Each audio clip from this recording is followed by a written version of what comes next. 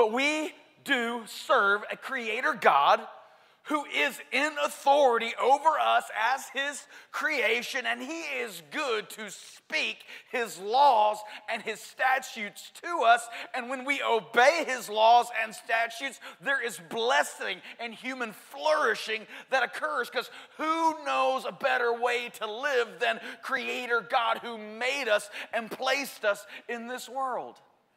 So that's where we're going today, Exodus chapter 17, beginning in verse 8. Then we're going to go through most of chapter 18. Woohoo! Haven't finished yet in 2 services. Don't plan on finishing in this one either. But we're going to get through the meat of it before we partake in the body and the blood of our Lord Jesus this evening. Let's pray. We'll get started. Father, I love you. Thank you for your word. Thank you for something that we can believe in, go to, that never fails us, that never leaves us empty, that never disappoints us. You have spoken. Thank you, Father, that in all the ways we drown in the alternative narratives in this world, that your word never returns void. You always accomplish what you set it out to do in us, through us, in our lives, in our families, in our church, in the ways, in the areas in which we live in this world. God, may we trust in your word this morning and give strength and power to it, for it is faith in your word that we need this morning. Jesus, it is in your name we pray. And everybody said, amen. Now remember, last week we walked through 3 different crises that God's people are now facing in the wilderness. They have left Egypt. Pharaoh pursues with his mighty army. Army on one side, Red Sea on the other. No hope, but God does what only God can do, and he parts the sea. God's people are free, and on the other side of the river, as the dead bodies of Pharaoh's army are washing on the shore. But immediately in this newfound freedom that God's people are experiencing, they're realizing that freedom comes with consequences. The first thing that happens 3 days after the parting of the Red Sea is they're thirsty and they can't find fresh water. Where's our barrels of water that have always been there? Oh, we're a free people now. We've got to find our own water. And they grumble and they complain, but God comes through and shows them, I'm going to take care of you. Then they get hungry. God brings manna from heaven. He shows them, even in their grumbling and complaining, I'm going to take care of you. I'm your God. You're my people. Then they get thirsty again. 3 times, 3 crises. They grumble and complain. And God shows them that he's going to take care of them. Now we move the end of chapter 17. We put this outside of the other 3 crises because this crisis is a little different than the other 3. In this crisis, God's people actually have to get their hands dirty. They don't just sit back and grumble and complain and God does a work. No, this time God does a work through their efforts, through their sweat. Because what does God want for his people? He wants to eliminate the slave mentality that generations of God's people had built in their heads through 400 years of slavery. God does not want a people who maintain a victim mentality, always grumbling, complaining, woe is me, what's going to happen, how is it? No, he wants a people who are engaged and will become determined to live and grow in this newfound freedom that God has placed them in. So, 4th crisis right here in verse 8. Then Amalek came and fought with Israel at Rephidim. This is a much different kind of crisis than God's people have been challenged by this month and a half outside of the Red Sea, on the other side of the Red Sea. And we've got to ask ourselves the question, who is Amalek? And where did he come from? Where did this people, the Amalekites, come from, whose name is taken from Amalek? And why do they hate God's people? Why are they going after this couple million people who have just found freedom and are wandering through the wilderness? Right? And our story takes us back quite far. All throughout the Old Testament, God says, I am the God of Abraham, the God of Isaac, and the God of Jacob. Now here's where we start. Right, God creates Adam and Eve. They become fruitful. They multiply. We all come from the same place. I know we live all over the world now. Every continent is full of humanity, but we all come from the same place. Do you know where science says humanity flourished, where it began? Right where the Bible says the Garden of Eden was, between the Tigris and the Euphrates. In school, we call it the Fertile Crescent, or, well, there's lots of things we call it, but Fertile Crescent was what I grew up calling it. But I love it when science corroborates with the Bible. So Adam and Eve, we all come from the same place. But then we become very wicked. God sends a flood. He saves one family, Noah and his 3 sons, Shem, Ham, Japheth. Right? Again, one place. Why does religion look so similar in every country all over the world? Because as soon as they got out of the boat, guess what happened? God spoke and they worshiped. God's been speaking to his people from the very beginning. And when they got out of that boat, God said, go everywhere, multiply, flourish, go all over. And you know what they did? They stood in one place and built a big city where they tried to be like God with his big tower. So God confuses their language so they can't work together and they have to begin to split off. And Japheth goes east, where all the Asian countries come from. And Ham goes north, Egypt, all the northern African countries come from Ham. And then Shem goes off north and west, and all the European and Scandinavian countries come from his descendants. We're all the same people coming from the same place. So who is Amalek? We learn who Amalek is in Genesis chapter 36.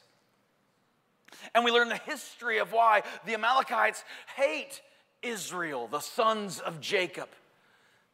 Amalek is the great-grandson of a guy named Esau. Now, have you ever heard God is the God of Abraham, Isaac, and Esau? No. And why don't we hear that? Because you remember the story. If you don't know the story, Romans 9 has a great little snapshot of it.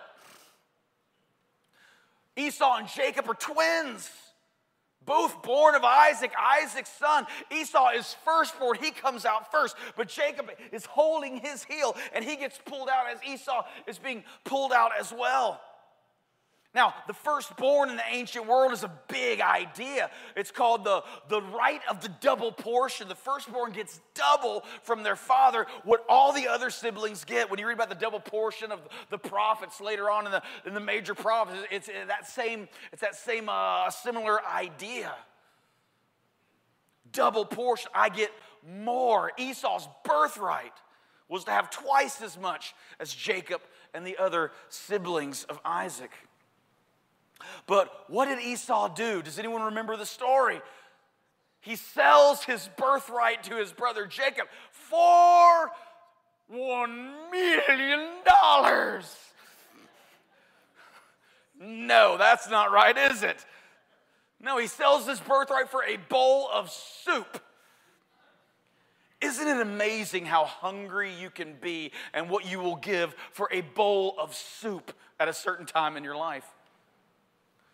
But later, when it comes time when Isaac is dying, Esau all of a sudden he cares about Esau cares about the birthright again, but it's too late. It's already been given to Jacob. And so why does Amalek hate Israel?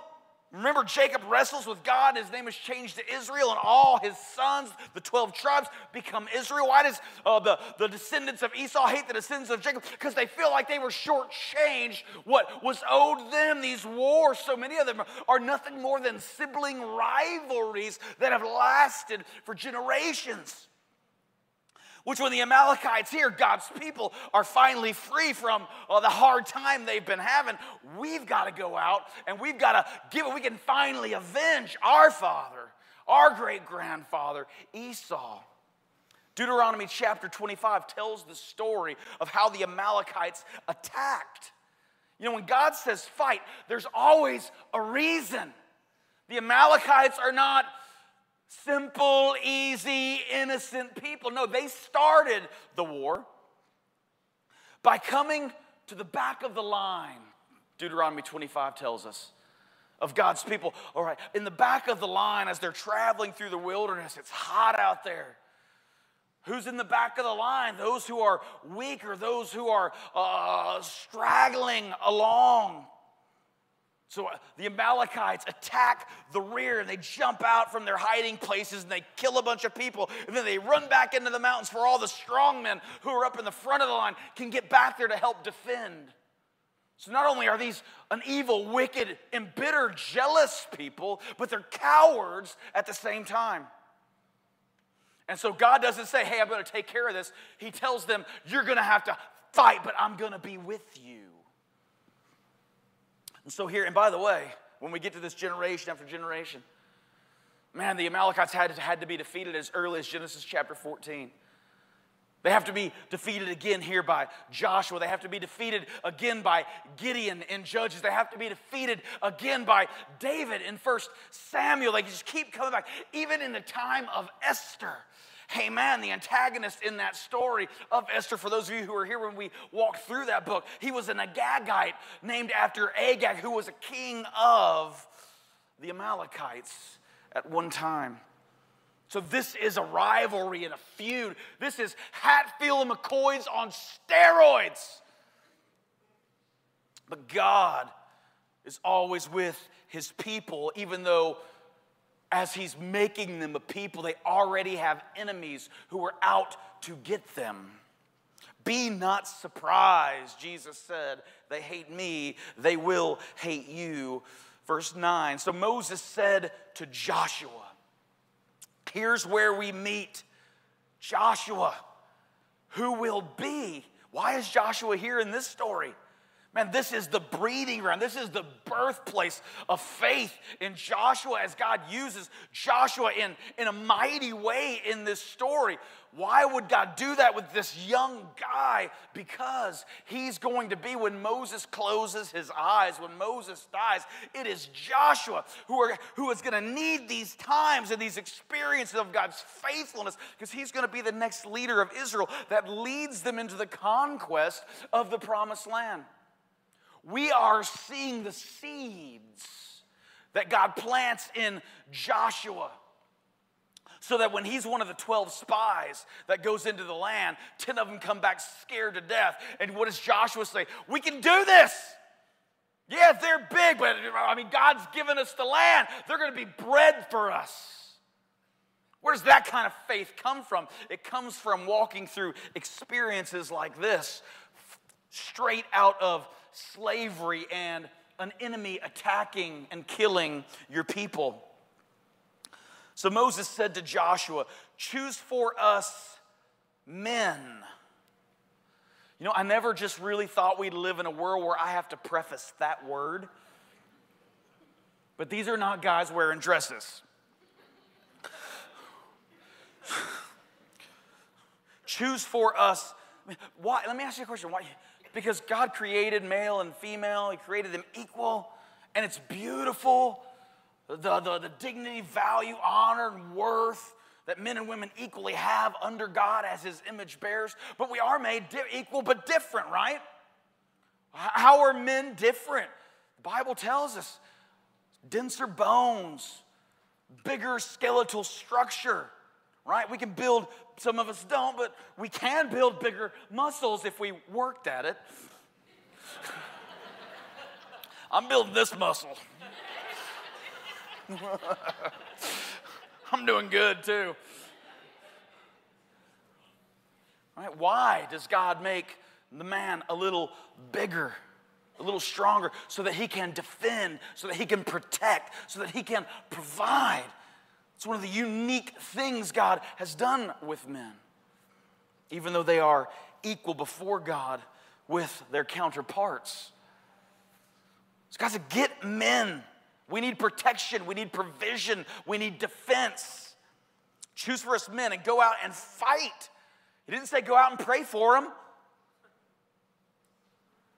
He said go out and they want to kill us. I don't know if you remember a general we used to call Mad Dog.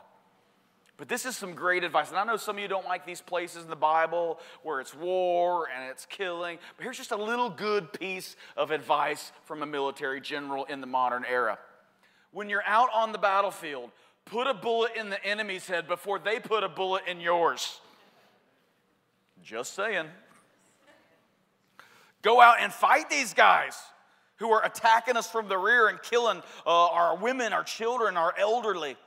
Tomorrow I will stand on the top of the hill with the staff of God in my hand. So what's Moses' plan? He takes young Joseph and he says, find some men and go out there and fight. And here's what I'm going to do. I'm going to go stand on that hill.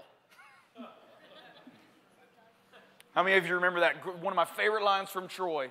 War is young men dying and old men talking.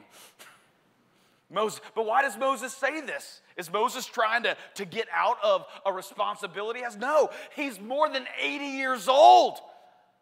His days of hand-to-hand combat have come to an end. If Moses goes out there, he is going to get hurt. He's now at this age in his life, he needs protection from the young, stronger men, the idealistic men, the zealous men, the men with strength. He said, I'm going to go, but I'm not just going up there to get out of the battle. I'm going to go up there and I'm going to take something with me. And what am I going to take? The staff of God. Now, when I was in Sunday school, I was always taught that Moses goes up on the mountain and prays.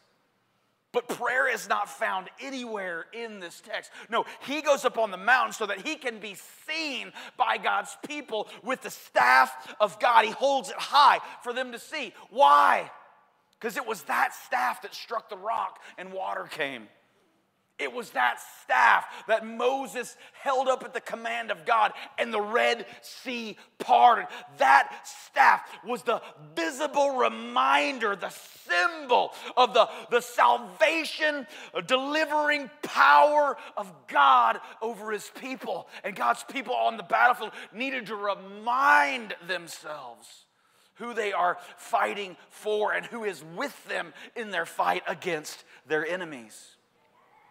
So Moses takes the staff of God. And so Joshua did as Moses told him and fought with Amalek while Moses, Aaron, and Hur went up to the top of the hill. We've met Aaron. We know he is the brother of Moses and who will become the high priest, and the Aaronic priesthood will come through Aaron's line. Hur we don't know much about, but Jewish tradition tells us that he is either the husband of Miriam, Moses' sister, or perhaps one of her sons. We don't know for sure, but we see him in just a little while as Moses goes up onto the mountain to receive the Ten Commandments. It is Hur who helps Aaron build that golden calf in Moses' absence. He's also Ben-Hur comes from his line, which is kind of pretty cool for all you Charlton Heston fans. Verse 11, whenever Moses held up his hand, again, what's in his hand? The staff of God, the visual reminder of the power of God to save his people when it looks like they are hopeless. When he held up his hand, Israel prevailed. And whenever he lowered his hand, Amalek prevailed. There's a pattern. When the people can see the staff of God held high, they're winning. Their faith is renewed. Their hope is renewed in their God who saves. But when Moses gets weak and when the staff comes down and is not held high, they lose heart, and Amalek begins to prevail against them. Verse 12, but Moses' hands grew weary. Now let's talk about one of the greatest leaders of all time, of all Old Testament times. Even secular anthropologists today and sociologists say for this guy to lead that many millions of people out of slavery for 400 years through a wilderness, he's a great leader. Even great leaders get weary. Great leaders get tired. It's one of the ways that God reminds us this is about him, not us. We come to the end of our resources. God never runs out of resource. He is all-powerful, all-knowing, almighty. He doesn't need building blocks to do anything. From the word of his mouth, he brings forth creation. Let there be, and there is. This is the God that we serve. These examples of the weariness of men are to remind us of our own shortcomings and how we need one another in our fight to elevate and worship a mighty creator God who needs nothing, is completely self-sustaining. God doesn't need water to come out of a rock to drink. Moses' hands grew weary, so they took a stone and they put it under him, and he sat on it. So Moses was stoned. I had to throw that in because of the Roger Waters concert. At one point, I reached over to Briar and I was like, hey man, do you smell that? He's like, yeah, what is that? I was like, that's marijuana.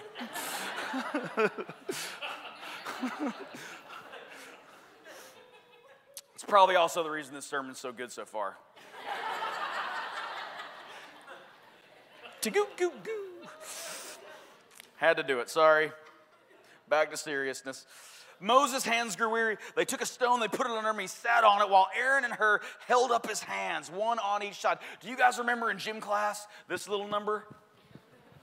Do you remember when the coach is like, okay, I want you to do this? You're like, this is so easy. And then like 5 minutes later, you're like, oh my God, I want to die.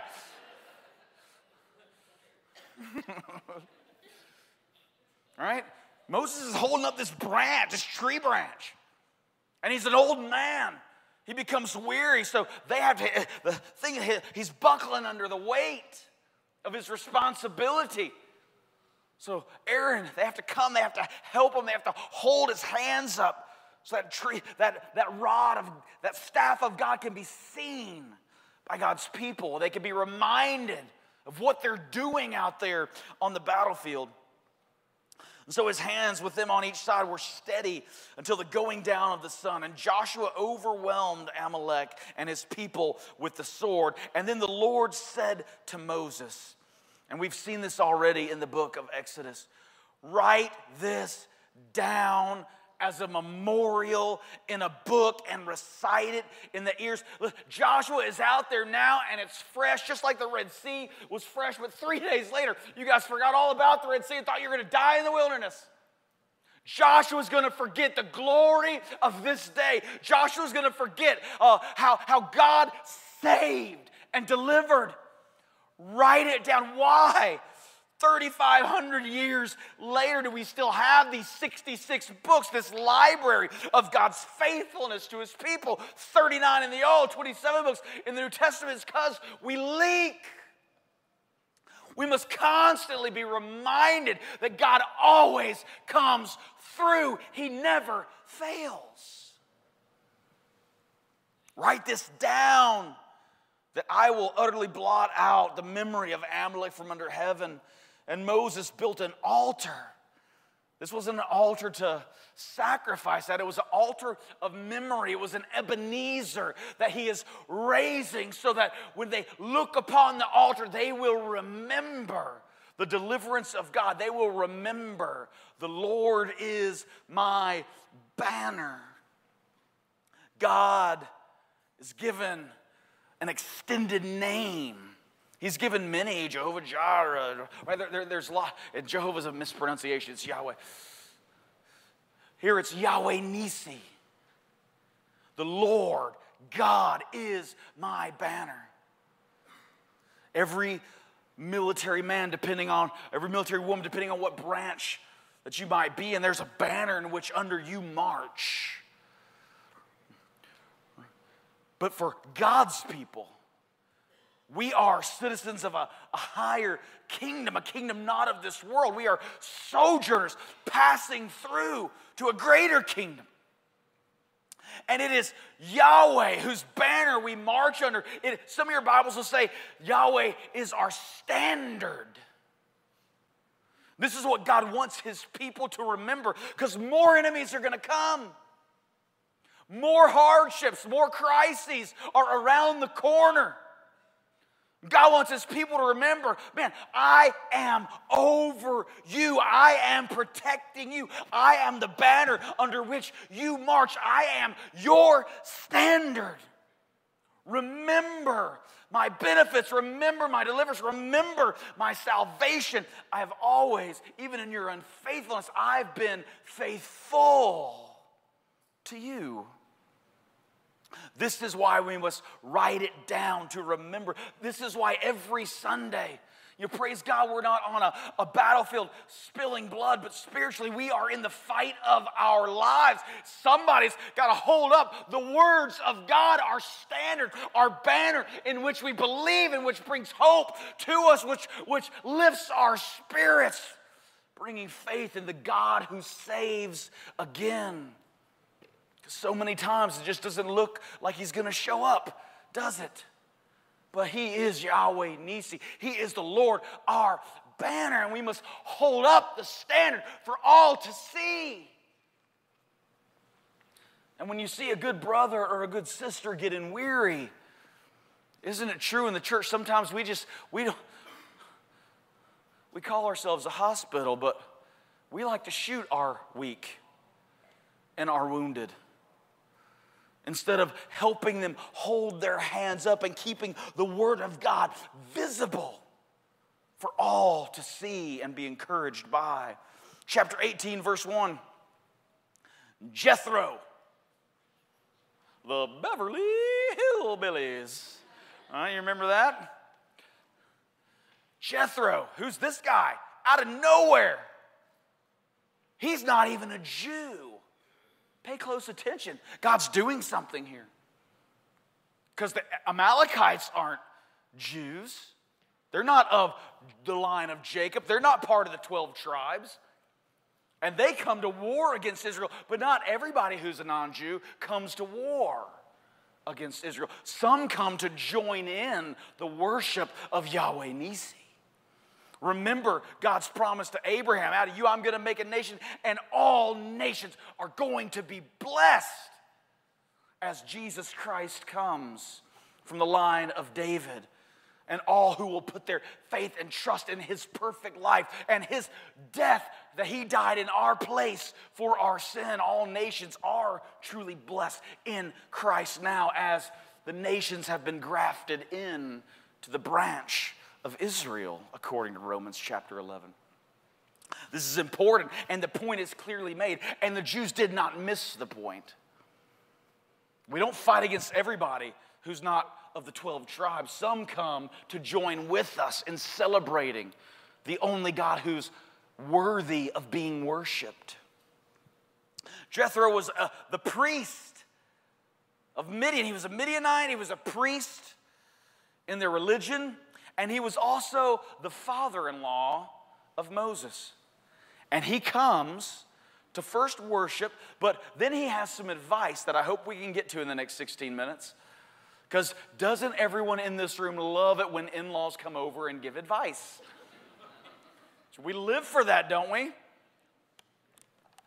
Jethro is the one who finds Moses on the lam running for his life from Egypt. He's the one who gives Moses a job herding his goats. He's the one who gives a daughter to Moses that he may marry and have these two sons that we read about. Zipporah, the wife, Gershom, the eldest son, Eleazar, the second son, and whom Moses has named after the trials in his life that God has brought him through. At some point during the plagues, we know Zipporah was there, chapter 2. Gershom was there in chapter 2. But at some point during the saga and plagues in Egypt, Moses had sent them back to his father-in-law for their safety and their safekeeping. So now he is returning with Zipporah and the two sons. Let's skip up to verse 6. And when he sent word to Moses, I, your father-in-law Jethro, am coming to you with your wife and her two sons with her. Watch what Moses does in 7, because this is his in-law coming. This guy's not a Jew. He's even a priest of a different religion. But how does Moses, this new leader of God's people, whom God is speaking to, whom God is parting waters for, what does he do when he hears Jethro's coming? He goes out. He doesn't stay where he's at and wait for Jethro. No, he honors his father-in-law Jethro by leaving immediately and going out to meet him. And in verse 7 it says, when he finally gets to him, he bows down. This is honor and respect Moses is showing Jethro, this non-Jew. He kisses him, which in the ancient world, right, greeting one another with a kiss, it's like shaking hands today.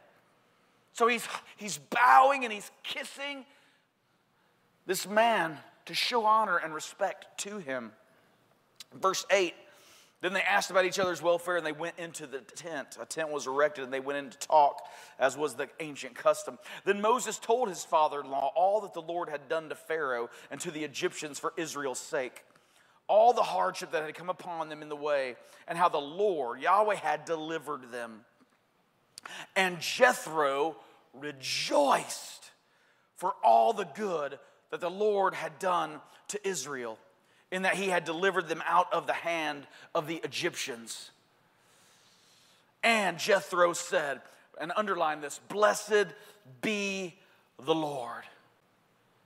In Hebrew, that is found 3 times in the Torah, Baruch Hashem. And I didn't say that completely right because I don't have that, but that's in there. 3 times in the Torah, the first 5 books of Moses, this phrase is found, always spoken by someone who's not a Jew by birth. What is God showing his people? That my decree to Abraham is true. Yeah, there's going to be enemies out there that hate you, but I am going to bless all the nations as you tell them of my wondrous deeds among you. They're going to come from everywhere, and they're going to praise Yahweh Nisi, the Lord, our banner, with you. Listen to what he says, this priest of Midian. Blessed be the Lord who has delivered you out of the hand of the Egyptians. Down, verse 11, now I know that the Lord is greater than all gods, all this other stuff that we've been doing. I know Yahweh is now greater than everything else. Listen to me carefully. We were all created by God, and in his thumbprint upon us, his creation, we are made to worship. Everyone in this room, you might say, Brent, you know, I have a drug problem this morning and that I was drugged here to church. I don't want to be here. I don't love your God. I'm not a Christian. I think this is all a bunch of blah, blah, blah, and I don't worship nothing. Oh, you worship something. You may paint your face up and go to the whatever sports team you. Everybody worships something. We are worshipers. Last night at Roger Waters' concert, I thought I was at the charismatic church down the street. There's a lady in front of me. It's amazing. It's amazing. As I just looked around and observed, people, Roger's up there, blah, blah, blah. And people are just like, just like we sit in church. And, that's right, that's right. People are, oh, and people are, we all need a place to go and raise our hands. To put our hands together, to make a joyful noise. Everybody's worshiping something. Sometimes it's good times, sometimes it's good feelings, sometimes it's good music, sometimes it's something else that we like. Usually what we worship are good things that we make God things. The Bible calls that idols. But when God's people hold up his standard, when God's people remind everyone, Yahweh Nisi, the Lord is my banner.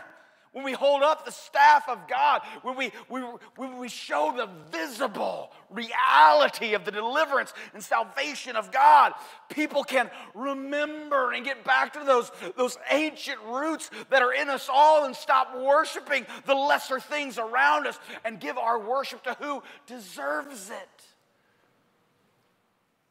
Now I know, because in this affair they dealt arrogantly with the people, and Jethro, Moses' father-in-law, brought a burnt offering and sacrifices to God.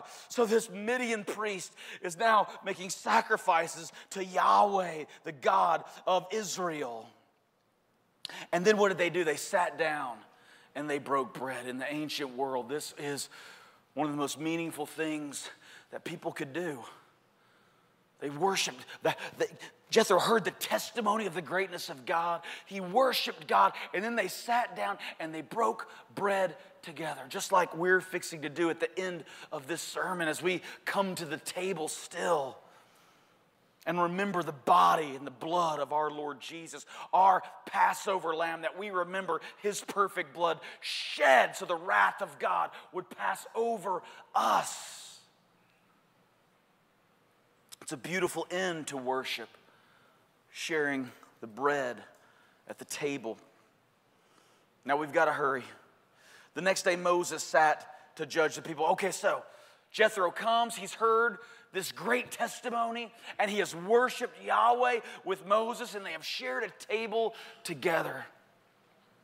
And the next day, Jethro comes out of his tent, and he sees something that is not good. What does he see? He sees Moses standing, and the people standing in a line all day long. They stand, and they come to Moses, because guess what? People are people in the past. They're people now, and they will be people until the Lord Jesus comes. If you've ever heard someone so dimly say, if we could just get back to being like the old New Testament church, not the church in Corinth, not the church in Ephesus, right? God's got things to say about these churches that are not good in Revelation. We all fall short in many ways, and God's people in the Old Testament are the same as his people in the New Testament. In our unfaithfulness, though, God is always faithful. What do we find God's people doing here? Grumbling with one another. Isn't it amazing how we know God's word, and we know to love one another, and we know to serve and be compassionate toward one another, and put others' needs before our own, and yet still we just can't seem to get along sometimes.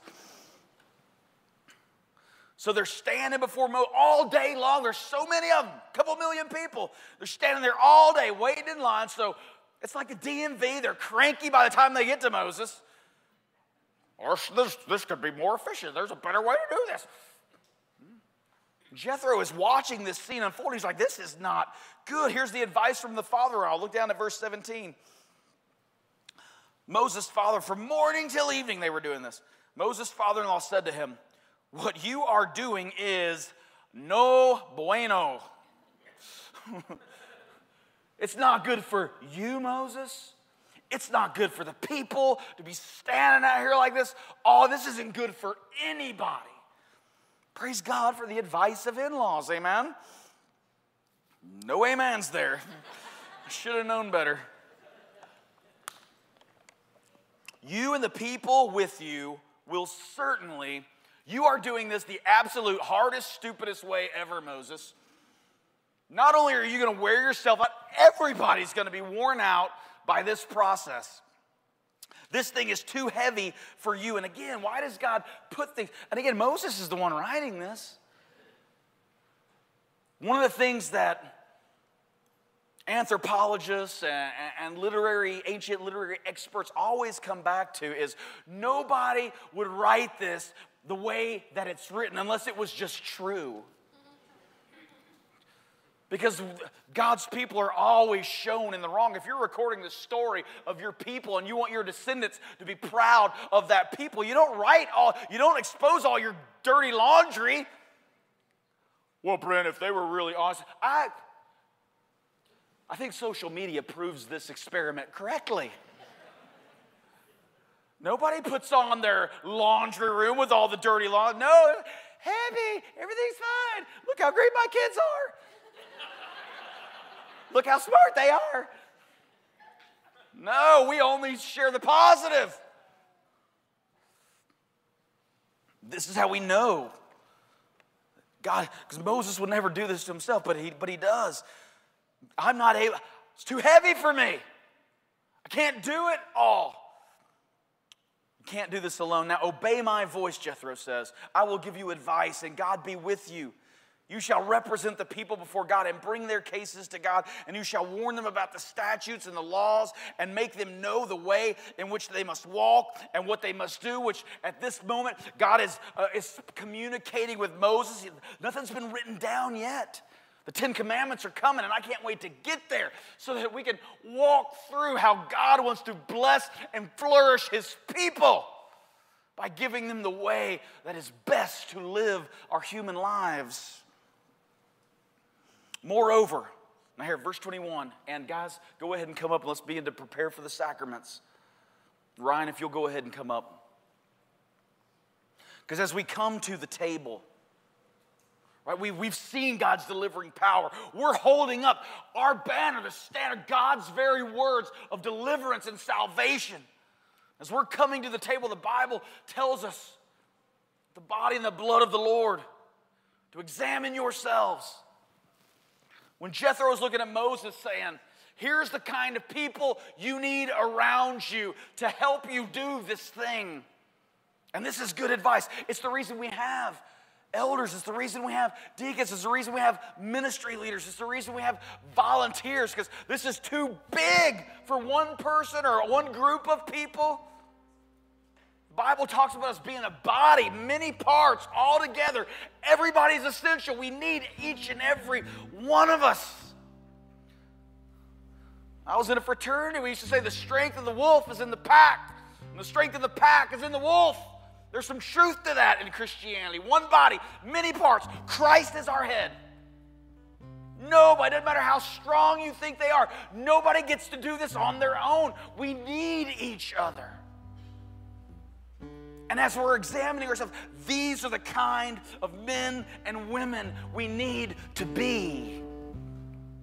And if you find fault in yourself, as we go through this short list, and there are many lists like this in the Bible, this is not the only one, but if you find fault, this is a beautiful time to repent. God, forgive me of my shortcomings. Help me be the man you've called me to be. Help me be the woman you've called me to be. These are the kind of people you need to find, Moses. Able men. Some of your Bibles will say strong men.